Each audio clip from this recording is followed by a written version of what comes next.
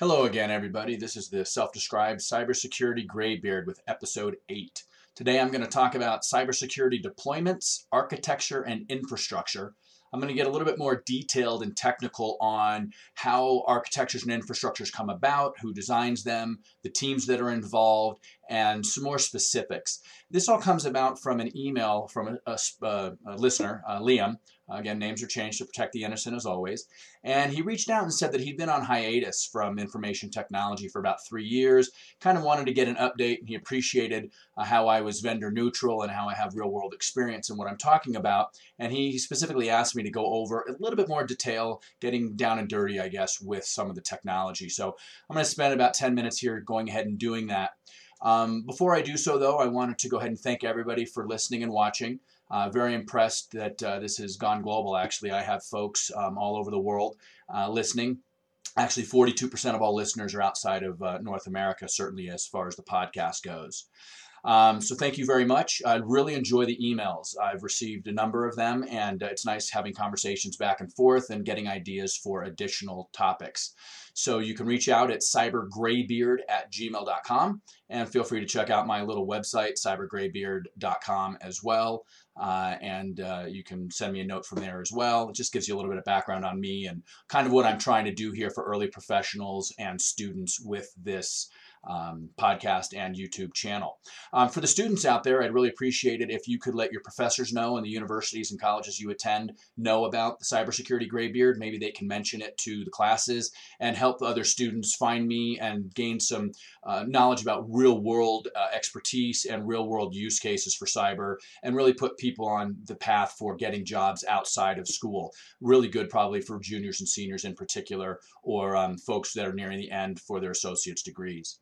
Last thing before I get started on the technical discussion, I wanted to mention that I'll be speaking at the IIA and ISACA 6th Annual IT Hacking and Cybersecurity Conference in Chicago. It's at the Swiss Hotel in Chicago, and I'll be speaking on Tuesday, October 29th. So spread the word for that. And the conference is actually on the 28th and 29th.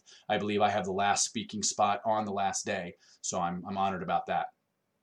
So with that said, let's go ahead and get into the thick of things. Again, I'm going to talk about the cybersecurity deployments, architecture, infrastructure, and the projects as a whole.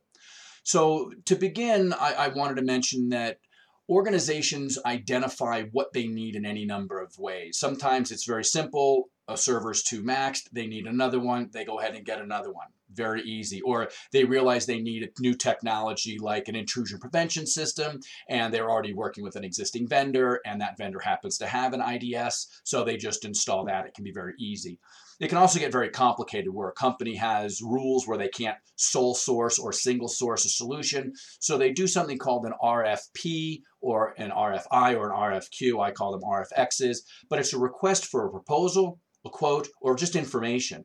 And it's how organizations reach out to companies that deliver solutions and say, hey, what do you have? Here are my problems. Can you solve my problems? What are you going to do to solve my problems? And how much is it going to cost? Some of those get very complicated and they can turn into hundreds of pages. I actually once did a response for a major telecommunications company, and with all the documents we sent to them, it was over 1,000 pages. So to get into deciding what your infrastructure is going to be, it can take quite a bit of work. In addition to that, there are a lot of people that are involved. You have project management, procurement, architects, engineers, support, account executives, sellers, management, executive leadership, administration that helps write and compile the RFX responses. It's a major team effort, and the bigger the project, the more people that are going to be involved. Because think about it, you could have a project manager on the Unix side and a project manager on the security side, and then both the vendor has it and then the customer has it. So you could have 4, 5, 6 project managers on one project. It can get very detailed, and the more complicated the infrastructure, which I'll get into here shortly, you'll start to understand that.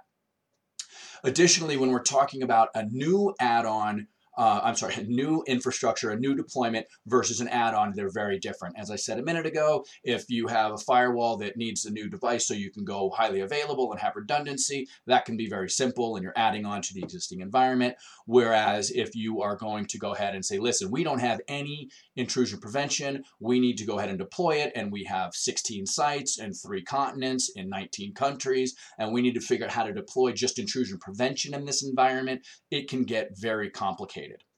In addition to that, we need to talk about cloud solutions versus on-premise solutions versus hybrid solution, which is a mix between the two. So I'll go ahead and talk a little bit about that as well. Cloud is easily its own podcast. On-prem is as well, and hybrid. So I'm really going to talk about it a bit at a high level. I do want to get a bit more detailed, though, for Liam and for those that are interested in some of the specifics. So understand that you can have those 3 implementations, and I'll get into those here shortly. Before I do, I'm going to really talk mostly about 5 of the technologies that I touched on in the first 3 parts of my 6-part series. This is going to be the routing, the firewalls, IDS, IPS, intrusion detection and intrusion prevention, spam protection and endpoint protection, and how those can fit into a final solution. I'll go over that at the end. Before, though, I wanted to go ahead and start talking about cloud, on-prem, and hybrid. So cloud, you can have a public cloud, you can have a private cloud.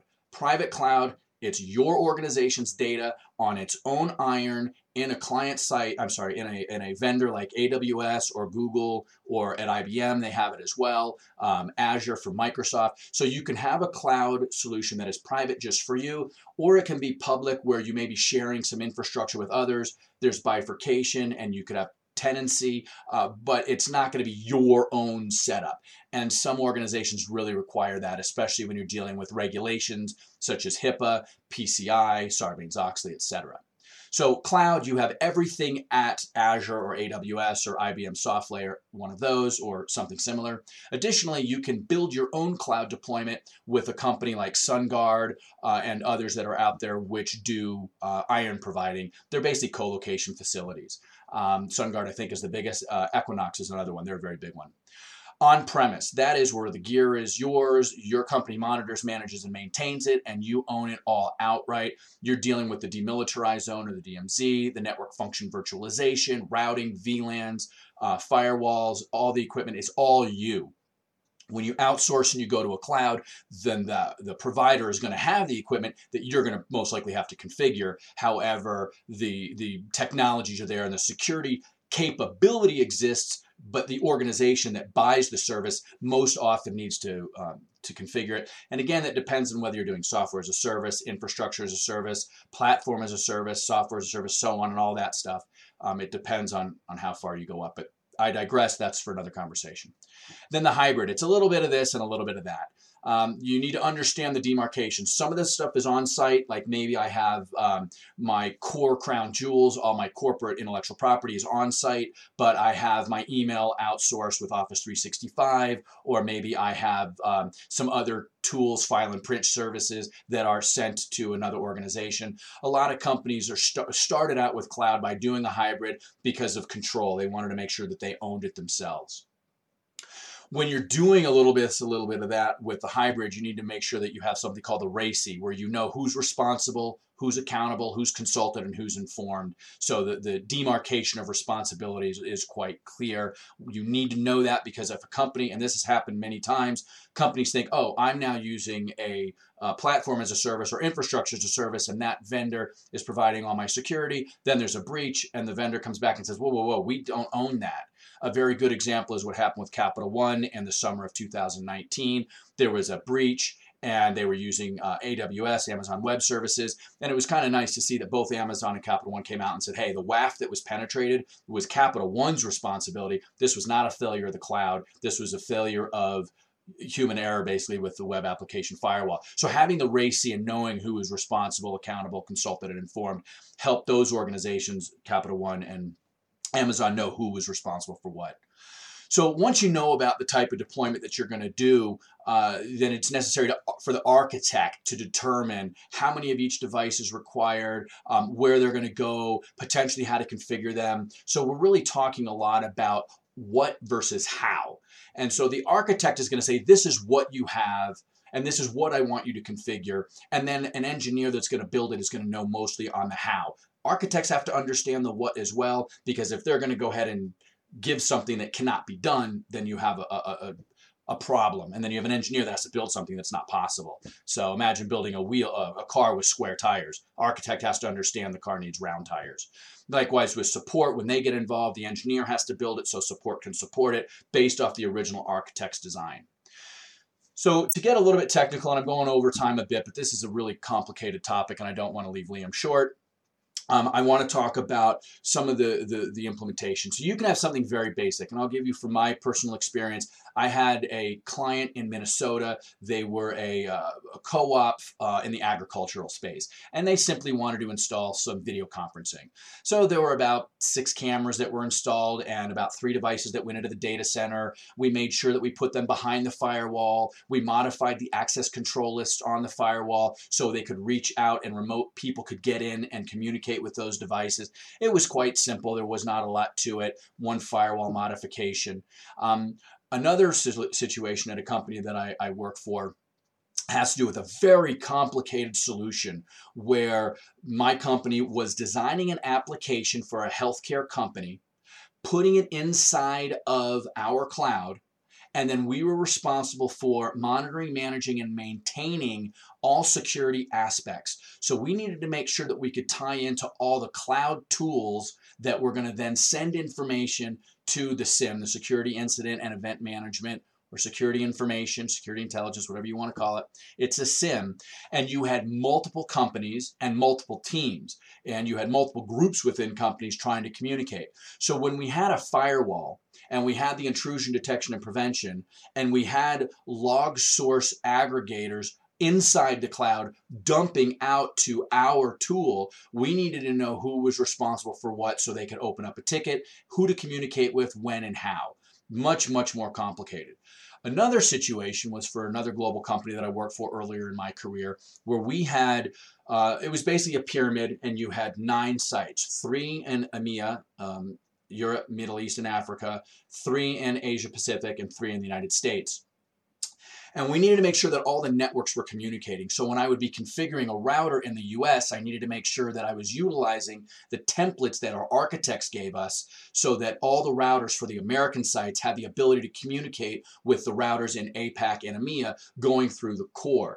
And the reason you do the triangle is if one site goes down, you still have high availability and redundancy between the other 2. So if a major site went down in Böblingen, Germany, for example, you would still have them up and running in France and in Italy, and then the Americans would be able to get there, and the Asia Pacific people could get there too.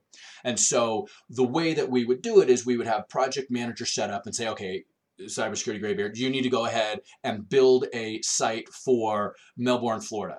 And when you build it, you need to make sure that the telcos are turned on at the right time, that the router is communicating not only with the North American routers, but that it can also communicate with the other international routers. And so the groups that I communicated with were done through the project management, both at the human communication level, and then I had to make sure that it worked at the network level, network communication level. And in the same respect, the intrusion prevention and intrusion detection systems that we had set up needed to know about this new router so that it was whitelisted, and then they didn't see that there were assaults coming through from a new router that was put on that they think could be an inappropriate device.